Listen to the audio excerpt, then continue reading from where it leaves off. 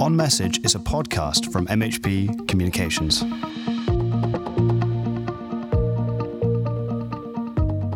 Hello and welcome to the special edition of the On Message podcast. I'm Kate Pogson, head of MHP's Health Communications team. I've been allowed out of the office and we're at Millbank Tower in Westminster for the launch of our guide to the networked age. In a moment, we will be hearing from a brilliant panel of experts from a world of communications, politics, the media and academia. But before that, I wanted to ask my colleague Nick Barron, Deputy CEO of MHP, to explain what we mean when we talk about the networked age. So the networked age is the product of digital technology which has created tribes. Human psychology hasn't changed in millions of years, but what has changed is digital technology's ability to connect tribes in new ways. Search is making it more easy for us to confirm and find information that we already believe, thus reinforcing our own opinions and making us more confident of our own views. Social is making us more likely to cluster with like-minded people and shut ourselves off from alternative viewpoints. Algorithms are serving up more of the content that we already like, and rather than challenging our views. And then finally, the digital age more broadly is building a knowledge economy where tribes of people are coming together physically. So people are much more mobile than they used to be, and they are living amongst people like them rather than in more mixed societies. So it's creating much more tribal echo chamber environment in which communicators have to operate. So the networked age is something that we've identified, but it's not our own principle. But what we have developed at MHP are 3 rules to help communicators best adapt their comms to the networked age. So what are those 3 rules? Yeah, well, in the networked age, you have to understand people, because people are the transmitters, and the way a story is heard is very different often to the way it is told. So we came together with the Effective Brain Lab, an academic called Dr. Tali Sharot, who leads the Effective Brain Lab at UCL. She's been working with us to develop 3 rules over the last 9 months or so. The first of those rules is that who you are is as important as what you do. So our clients have to have the facts on their side, they have to absolutely be doing the right thing, but just as importantly, they have to be seen to be doing the right thing, they have to be projecting the values of the tribe they wish to engage with. So it is about character, it's about motivation, it's about purpose and values, all those things. Those are increasingly important to people. In a tribal world, you have to be part of the tribe. So that's rule 1. Rule 2 is that influencers and passions spread ideas. Again, it's not a revelation that influencers influence, but what's really important is the types of people who influence. Similarity becomes increasingly important. There's a lot of debate about the role of experts, whether people listen to experts anymore. The science suggests that people do still value expertise, but they attach greater weight to people who share the same values and lifestyle and preferences to themselves. So we have to find ways of, again, appearing to be like the people we're trying to reach, or better still, actually being like the people we're trying to reach. Networks transmit passion and emotion above all else. Anger, joy, certainty, that's what networks feed off. They don't really do a great job of transmitting moderation. So we have to have the facts on our side, but we have to marry that with an emotive story and emotive language in order to engage. Okay, so what's the 3rd rule? The final rule of the networked age is that you can't win an argument, but you can win an outcome.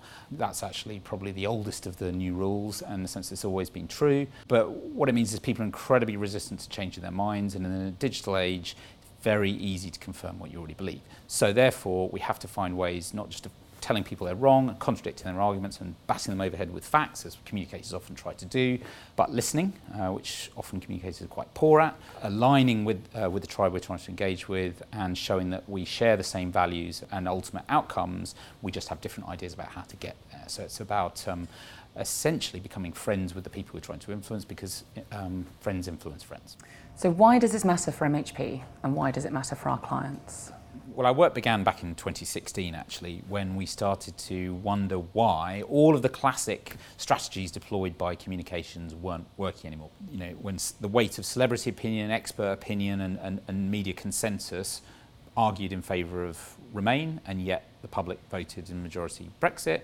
It's the year when, with vastly better resources, Hillary Clinton was beaten by Donald Trump, and it seemed to us that was time for a reappraisal about how communications worked. And yet, communicators around us seem to be putting their heads in the sand and sort of refusing to engage, and instead seeing conspiracy or blaming the audience. And it's not our job as communicators to blame the audience, it's our job as communicators to engage the audience. So we started to look at the psychology behind it in the networked age. Clearly, how people think and share information is fundamentally important to what we do. And not just in the political sphere, but actually across all of our work. So in capital markets, there are new types of influencers emerging who are having significant impact on share prices and much more activist shareholder base. In the health space, again, alternative voices are coming to the fore. It was the sector where there's a canary in the coal mine in terms of the struggle of authority to engage people on a factual basis. In corporate, reputations are increasingly being shaped by sort of identity politics. In the brand space, as we've seen recently with the Nike campaign with Colin Kaepernick, brands are increasingly having to act and think like political campaigners. So right across our client portfolio, this has profound consequences for the work we do. And so it was really important to try and understand what was going on and what we could do about it. Well, thank you, Nick, for that really useful explanation of the networked age. I'm sure you'd encourage everyone to go onto our New Look website, mhpc.com, to find out more. So thank you.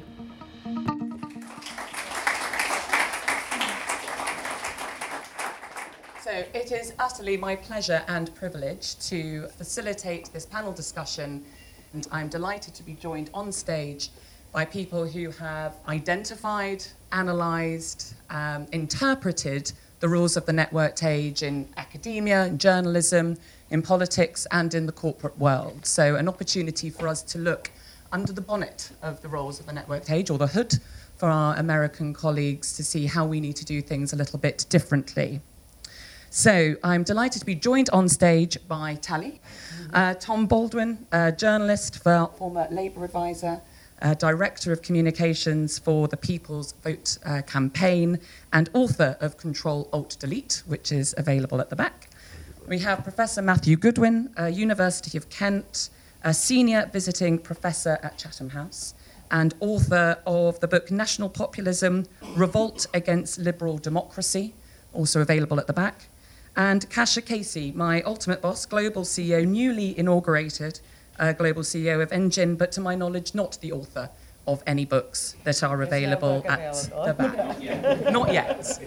We all have a novel in us, apparently. So, Tali, I'm going to turn to you first, if that's okay. It was your work which inspired this investigation and the work of MHP into the networked age.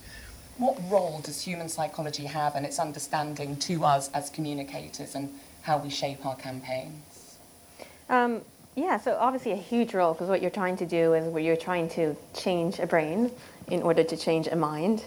So understanding the rules by which we form beliefs and we take in information and we seek information, where influence is kind of the bread and butter of what communication is. So to me, it's obvious that the two go together. You know, one thing to remember is that we have rules, but it's not like physics. So that's a caveat to say now. These are things that you can find in most individuals in most situations, but of course a lot of things matter because there's a lot of rules that come together. So it matters who you're talking to, what their state of mind is, you know, the context. So for example, one thing that we talk a lot about in my own lab is this idea that people tend to take in surprisingly good information better than surprisingly bad information. So the example of Clinton and Trump is an example of that. When you give people unexpected good news, like, oh, you're less likely to get cancer than you thought, you're more likely to get that promotion, they take in the information quite well. When you tell them, I'm not sure if you're going to get that promotion, or your likelihood of cancer is higher than what you thought, they don't take it as much. However, if you stress someone out, that then changes. So, for example, we brought people into our lab and we wanted to stress them out. And then we gave them our usual experiments where we give them good news, we give them bad news, and we see how it changed their beliefs. The moment that they got stressed, they started learning more from negative information, right? So this bias that we usually talk about disappears. And that makes sense if you think about public stressful events like market collapse, terror attacks, natural disasters. Those situations usually cause stress around the world. Even if the terrorist attack is halfway around the world, people still get stressed. And then they start taking in the negative information that's coming in, and there's a lot usually coming in, and that influences them quite a bit, and they can actually become overly pessimistic. So this is just one example of how there's a lot of subtleties to, obviously the human mind, and nothing is black and white, and we really need to think about the person, the context, their state of mind. But a lot to think about. And Tom, I'm actually going to come to you because Tally's point around sort of negative and sort of stressful messages, I think plays into what we hear in a lot of sort of politic discourse. If we take ourselves back to the Brexit campaign and thinking about some of the messages that came out of Camp Remain, it was that sort of, Project Fear. If you were to go back, thinking about the rules of influence, thinking about the networked age, if we were to take you back 2.5 years and think about that campaign, how might you use some of those insights? What might you do differently? I think there's three things. There's always three, aren't there? Yeah. I think the first thing is what the Stronger In campaign failed to do was make an emotional connection. And I think possibly one of the truer things, possibly even the only true thing that Arron Banks has ever said, is that the Remain campaign was just fact. Now, facts do matter, but so do emotions. I think that's very, very clear, particularly in this networked information age. And so I think the Remain campaign failed to make an emotional case for Europe. It's not good enough to say you're going to be £3,434 worse off. I think you have to say, look, you have to make a case for Europe. And so, if you're going to be born any point in the last 250,000 years of brutal history of our species, to be born in the European Union is actually a pretty good place to be born. And the idea that with Trump in the White House, Putin in the Kremlin, China on the rise, nationalism on the march, Britain would want to leave that, even actively undermine it, I think is very, very scary. And I think that emotional connection we failed to make. The second thing is, it goes back to what I was saying earlier about who you are matters. A campaign led by David Cameron and George Osborne had a certain appeal if you're a Conservative voter in 2015. If you're a Labour voter in the north of England, it didn't have a great deal of appeal. And I think the Remain campaign mistakenly allowed itself to be seen as the establishment, the elite. And so when I'm now part of the People's Vote campaign, I'm absolutely determined that we sort of, we make it clear that there's a Brexit elite now. They're in charge. Boris Johnson, Michael Gove, Jacob Rees-Mogg, some of them moving their money abroad to escape the impact of Brexit, some of them trying to get EU passports for their kids. They're the elite, and we're the people going to the elite and saying, you've screwed up over the last 2 years. So we have to have different voices, and we have to be communicating in a different way. Now, is that angrier? Is that more insurgent? Does that reflect the network age? Possibly. It doesn't mean we start telling lies like the Leave campaign did. I think you can be fact-based and insurgent. I think you can be younger, edgier, without breaking rules or undermining the norms of democracy. But I do think we need edge. And one of the best things about the People's Vote campaign, and I will be like a stuck record about it, is the young people. I mean, they sit at our top table and they challenge us. They call us out for casual sexism, racism, all the things that white middle-aged men like me do. And I think it is giving us edge and power. And the final thing is social media. Both sides spent quite big on social media in 2016. But how you spend on social media is absolutely vital in modern political communications. Political internet advertising is the most lethal weapon that exists in politics now. I think you can do it right. I think you can do it wrong. I think you can do it illegally. And I'm determined that we do it in the right way.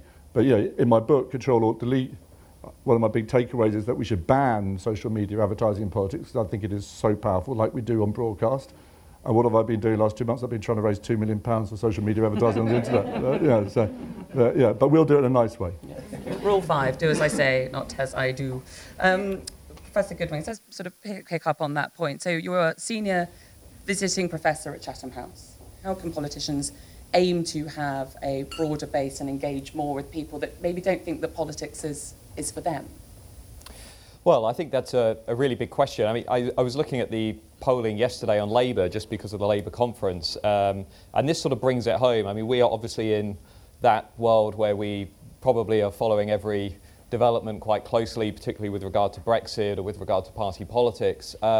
But the polling yesterday suggested that around 80% of the British population had never even heard of Barry Gardiner. About 50% had never heard of John McDonnell, the shadow Labour Chancellor, and somewhere between 30 and 45% had not heard of other front bench members of the Labour Party. And there is, I think, a really big disconnect, which is difficult for business and also for politicians to overcome. But I think also that the messengers are changing. You know, we all know politics is a very low trust environment. And one of the things that I talk about, at least, is, so I get a lot of calls from the city and people say, well, actually, we're not concerned so much about Brexit anymore. We're concerned about Corbyn and why Corbyn's policies are so popular, and nothing we say seems to be cutting through because they've got a messenger problem, because business is struggling to cut through in comms in the same way that mainstream politicians are struggling to cut through too. And that distrust environment has been coming for 40, 50 years. If you looked at the US, for example, trust basically starts to tank after Vietnam, around the time of Watergate, Vietnam, and then trust basically goes off a cliff. So I'm sympathetic to the argument that social media is a game changer. But at least one of my arguments is a lot of the fundamentals behind these populist revolts that we're now dealing with have actually been coming for 30, 40 years, not just a collapse of trust, but also the rise in volatility, which refer to people switching their vote from one election to the next, no longer being tribal, no longer being habitually loyal to, you know, my father voted Labour, my grandfather voted Labour, I'm Labour for life. That golden era of mass democracy, we all now have a sense, is certainly weak, if not on its way out. But the messages about how you kind of navigate this new landscape, what does a good messenger look like, about how to accept the fact that you might never win an argument, but you can still actually convey key messages to your core audiences. My kind of big point here, in essence, is that finance guys always ask the same question, which is, when you look at Brexit, and you look at Trump, and you look at Salvini in Italy, or you look at Le Pen in France, or you look at populist revolts against the EU, does this signal that we are at the end of a period of political volatility in the West, as the angry old white man is replaced by the young, tolerant, liberal students that we just heard about? Or instead, do those revolts actually signal that we are at the beginning of a new period of fragmentation and political change in the West, and that actually these revolts are just beginning to get going? And if you want the answer to that question, you have to buy my book. We've heard about Jeremy Corbyn. We've heard quite a lot about Donald Trump. Of course, it wouldn't be an event if we didn't hear about those two things and Brexit. Why do social networks, often driven by the power and the energy of younger people, put older men in charge? I'm slightly sceptical of the idea that this is all because of young people. So I'll give you a few facts.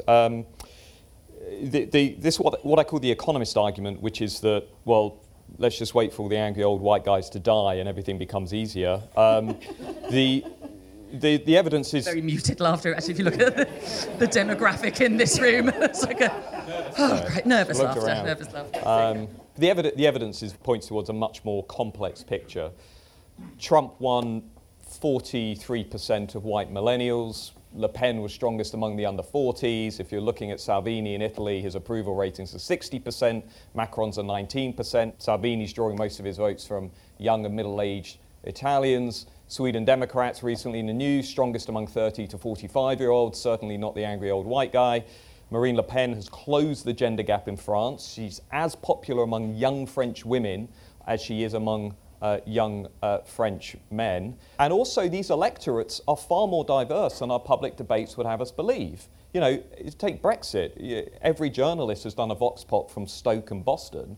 Nobody's actually gone to talk to the 1 in 3 black and minority ethnic voters that voted to leave the European Union. We've heard almost nothing about the affluent conservatives that voted to leave the European Union. And the same way, the Trump electorate, 1 in 4 earning over $100,000 per annum, very affluent, secure, stable. My worry, and maybe this is a sort of an issue that the People's Vote and so on hopefully are thinking about and sort of interrogating, my worry is that we've latched onto narratives about this volatility that are far too simplistic, far too narrow, very, very misleading, not at all anchored in the evidence. And actually, you know, if you look at the demographics of what's going on in the West at the moment, and Tali made this point earlier, which I think was really spot on. If you look at the debate in the US that's coming out around, you know, the coddling of the American mind and John Haidt's work, and saying that actually we do have a problem with iGen. And that problem, I mean, my first years, for example, were born in 2000. They have no memory of 9/11. They don't remember Tony Blair. Their first memorable election was 2010. They don't remember the crash. They weren't eligible to vote in the 2016 referendum. This is a new sort of up-and-coming generation that, you know, we'll sort of hear a lot more from. But they are also quite closed down to the idea of viewpoint diversity. They're not as open as you would expect from young people that are supposedly liberal and at ease with the world and ideological debate and ideological conflict. That, to me, doesn't speak to a glorious, liberal, open-minded future. That speaks to a future that is going to be increasingly polarized. Kasia, polarisation, we see it in business as well. So if we take the Nike advert, they really backed a horse and they hoped that their loyal base would follow them. Within that, does there have to be an acceptance within the corporate world that to build a loyal customer base, you're going to have to alienate some people? Nike's business strategy is not about getting more people to buy sneakers. Their strategy is not get every person in the world to buy one pair of sneakers. Their business strategy is there is a core group of people who buy a lot of sneakers, and we want those people to buy more Nikes rather than Adidas or other brands. And so getting them firmly entrenched in the Nike camp makes a lot of sense for them. And if you think about what Talia talked about, this is a really good strategy because they're reinforcing a lot of the things that those people believe. It's a big voice reinforcing what those people believe. It was highly social, so it was on social media sort of doing all the things that the brain likes. So I think strategically it made a lot of sense for their business because it hit for that audience, the audience that they needed to grow their business, a lot of the things that those brains wanted. The people that were going to reject that message were not the people who they needed to grow their business. So all the people burning sneakers online were not the people who they were going to get a lot of money on buying their high-end sneakers. So I think part of what you need to know is who are the consumers that are really important to your business and how are you growing your business and what do those people care about and how are you going to engage them in this way. And then I think you can get really smart about how you sort of maneuver through the networked age. I think you can do this in a really powerful way that's very effective, but you have to really know what you're doing and know how to do it well. It takes a really good strategy. It takes knowing what your business is about. It takes knowing who drives your business, and it takes knowing what those people care about. So just sort of quickly as a follow-up, I mean, data, therefore, become hugely important. Not just around what type of trainers for Old English people want to purchase, but also the values of the audience. So how important are data and what type of data do corporations need to be collecting to best understand not just the buying behaviours, but the beliefs of their customer base? And I think there are two sides to this. I think you need really good data about who's buying your product, how much of your product are they buying, at what intervals are they buying, all that stuff that allows you to really zone in on who are my highest value customers. Because for most businesses, you know, the 80-20 rule applies and 80% of your business is generally driven by 20% of your consumers, and you got to know who that 20% is. You know, I've worked with lots of clients who don't know who that 20% is, so you got to know who that 20% is. And then you've got to know what they care about. So I would advocate doing a lot of social listening on that 20%. I think, you know, the world has gotten a little crazy about data. I think actually sitting down and talking to some of your consumers and having conversations and seeing what their lives are like, and like sometimes that's a good idea. I think we often think data points can tell us everything, but these are people, and sometimes you actually need to engage with them, but you've got to get down to the nuance. And I think, a company like Nike, I know because we work with them in the States, does have ongoing dialogue with their core consumers. And I think, this probably looked risky from the outside. There's lots of articles about how risky it was. I doubt they thought it was that risky. I think they knew that this was something that was going to play really well to their core consumers. When everybody's doing data, when everybody's using data metrics, you don't have competitive advantage. Rather than becoming a magic wand, it just becomes another tool in the box. Now, what's interesting is that sport learnt that faster than politics. Why? Sport plays every week, politics plays every 5 years. So in politics, the success that Obama had in 2012, the success that David Cameron had in 2015, they thought they could replicate that with Hillary, with Remain. And it didn't, because the competitive advantage had been closed. In fact, I think Trump and Leave actually used data better, in fact, than the so-called experts from the Obama campaign who went over to Hillary's campaign. And indeed, Jim Messina seems to pop up everywhere in the sort of successive failures of the last 3 or 4 years. There's a lot of snake oil around about data. It is useful, but it is not a substitute for having a real message, a real emotional connection. And the evidence of that is Hillary not going to Michigan, not going to Wisconsin, because the data was telling her no, when everybody, including her husband, who had some pretty good political instincts, was saying, you better get there.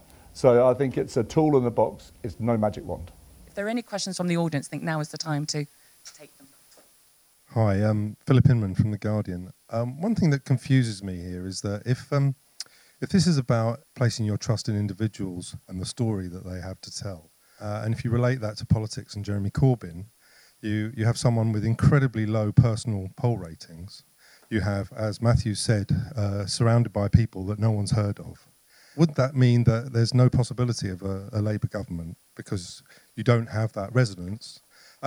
So we're being asked to expect that people will vote for policies and an organisation, not the personalities at the top. But surely everything we've heard today is that it's the reverse that should be true if he's going to be successful. I mean, Jeremy Corbyn was up against an exceptionally weak opponent in 2017. He does have, among his supporters, a very, very high intensity of loyalty. I mean, if you talk to Labour MPs, they say that the biggest block to voting Labour is Jeremy Corbyn in a lot of constituencies. I don't think there's any doubt at all that he also fired people up, and I think he does in some ways in the same way that Trump and Bernie Sanders do. Also old men represent a kind of degree of authenticity because they've been saying the same thing for so long, and they've emerged out of the woods with a message which must be true because they've stuck to it. That seems to be the argument. I think Tali made a really interesting point, which is that sometimes people will prioritise somebody being on their tribe over things like competence. And for the last 20 years, political science has told us that competence is all that matters, and it's clearly not all that matters. And if you look at Corbyn, of course, he's not as weak as people suggest, otherwise Labour wouldn't be polling 39-40% of the vote. They wouldn't be a 2-point swing away from a coalition, a 4-point swing away from a majority. But Prime Minister Corbyn is entirely plausible, right, given where the polling is. But look at that video they released yesterday. Very little of Corbyn. One of the first words that comes up in that video is control. And Tom made the really interesting point that, the level field is being equalised. Well, Labour, maybe I'm wrong, but I think Labour have clearly looked at that referendum campaign and seen, those 3 potent words that were emotionally resonant, take back control. And I think they've clearly now trying to co-opt part of that message around the Corbyn agenda. And it doesn't really matter if Corbyn is popular or isn't popular. The fundamentals of his message, for the many, not the few, the system is rigged, the rich get richer, the poorer get poorer, let's nationalise, let's shake up the economic settlement a little bit. Having looked at a lot of survey polling data and qualitative data, which is still data too, focus groups are data, we sometimes forget that message resonates big time. Yeah, so first of all, just kind of a comment on what has been said.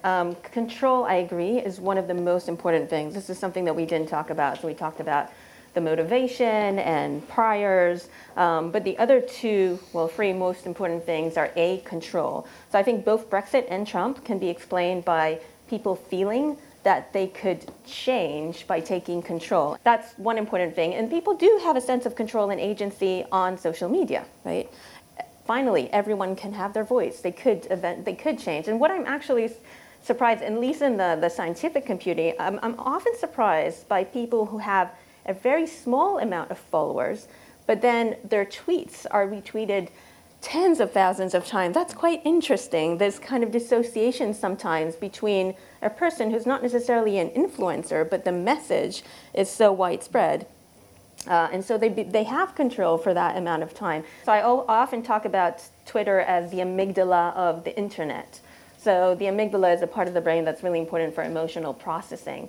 And it does things really fast. So it's kind of the fast, intuitive reaction. It's social, and the amygdala broadcasts very widely to every other part of the brain. And Twitter is very much the same thing. Things are fast, they're social, and they're broadcast quite widely. And I think that's one of the reasons that it really encourages an emotional reaction, right? We don't have time to think about it. We're kind of doing it fast, and so it's our intuitive gut emotional reaction. I don't think these things are going to change, i.e., if social media doesn't change structurally, then it would still cause us to have these quick emotional social reaction. So I'm not predicting anything that's better. Without being too pessimistic, I mean, I do genuinely think all evidence points in one direction, and feel free to disagree with me, fellow panelists, but more volatility, more polarization, more previously apathetic groups coming back into the political system because they feel that they have voice, being represented by new messengers, by new communicators. And to be completely frank, older established voices and parties that are not in tune with how the political currents are changing, and which are remaining incredibly stubbornly committed to old formulas, to old ways of campaigning, to old beliefs that have been debunked by evidence 20 years ago. Take social democracy, continuing to believe that this is all about economic scarcity. There's a classic example of an ideology refusing to move with the times and consequently reaching the historic lows that it is across much of Europe. So it's a pessimistic diagnosis, but I think we need to get to a point where we accept where we are, we accept where things are going, and that can hopefully trigger a conversation about how to do things differently, which you guys have already started, by the way, today.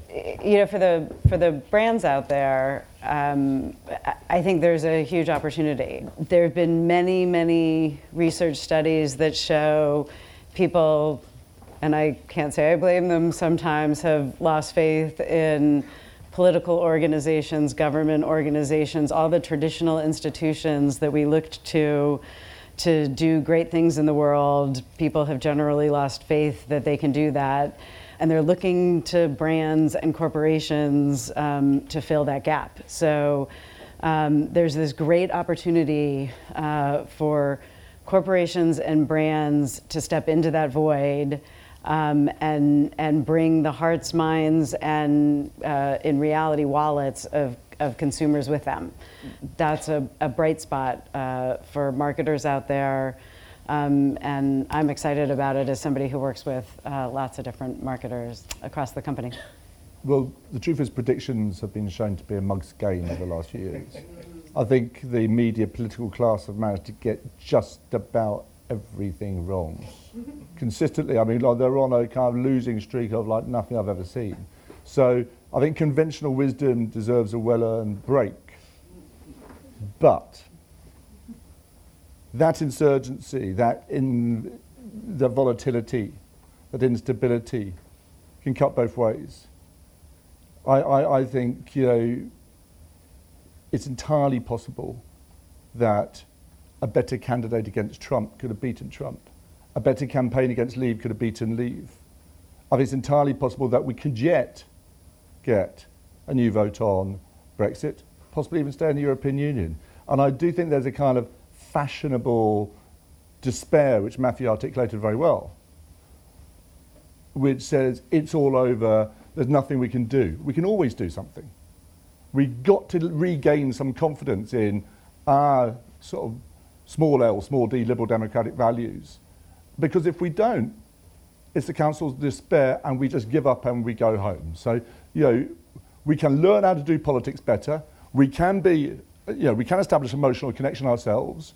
We can be more insurgent. We can get different voices in, and we can learn how to win again, because that's called politics.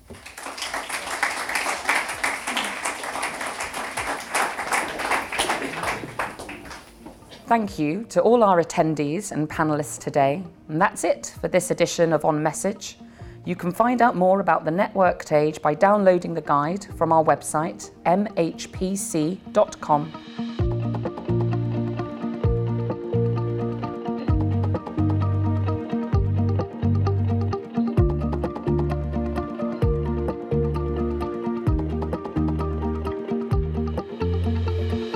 On Message is written and produced by MHP Communications and Mixonics Audio Production. You can find out more on our website, mhpc.com. And you can find us on Twitter, @MHPC.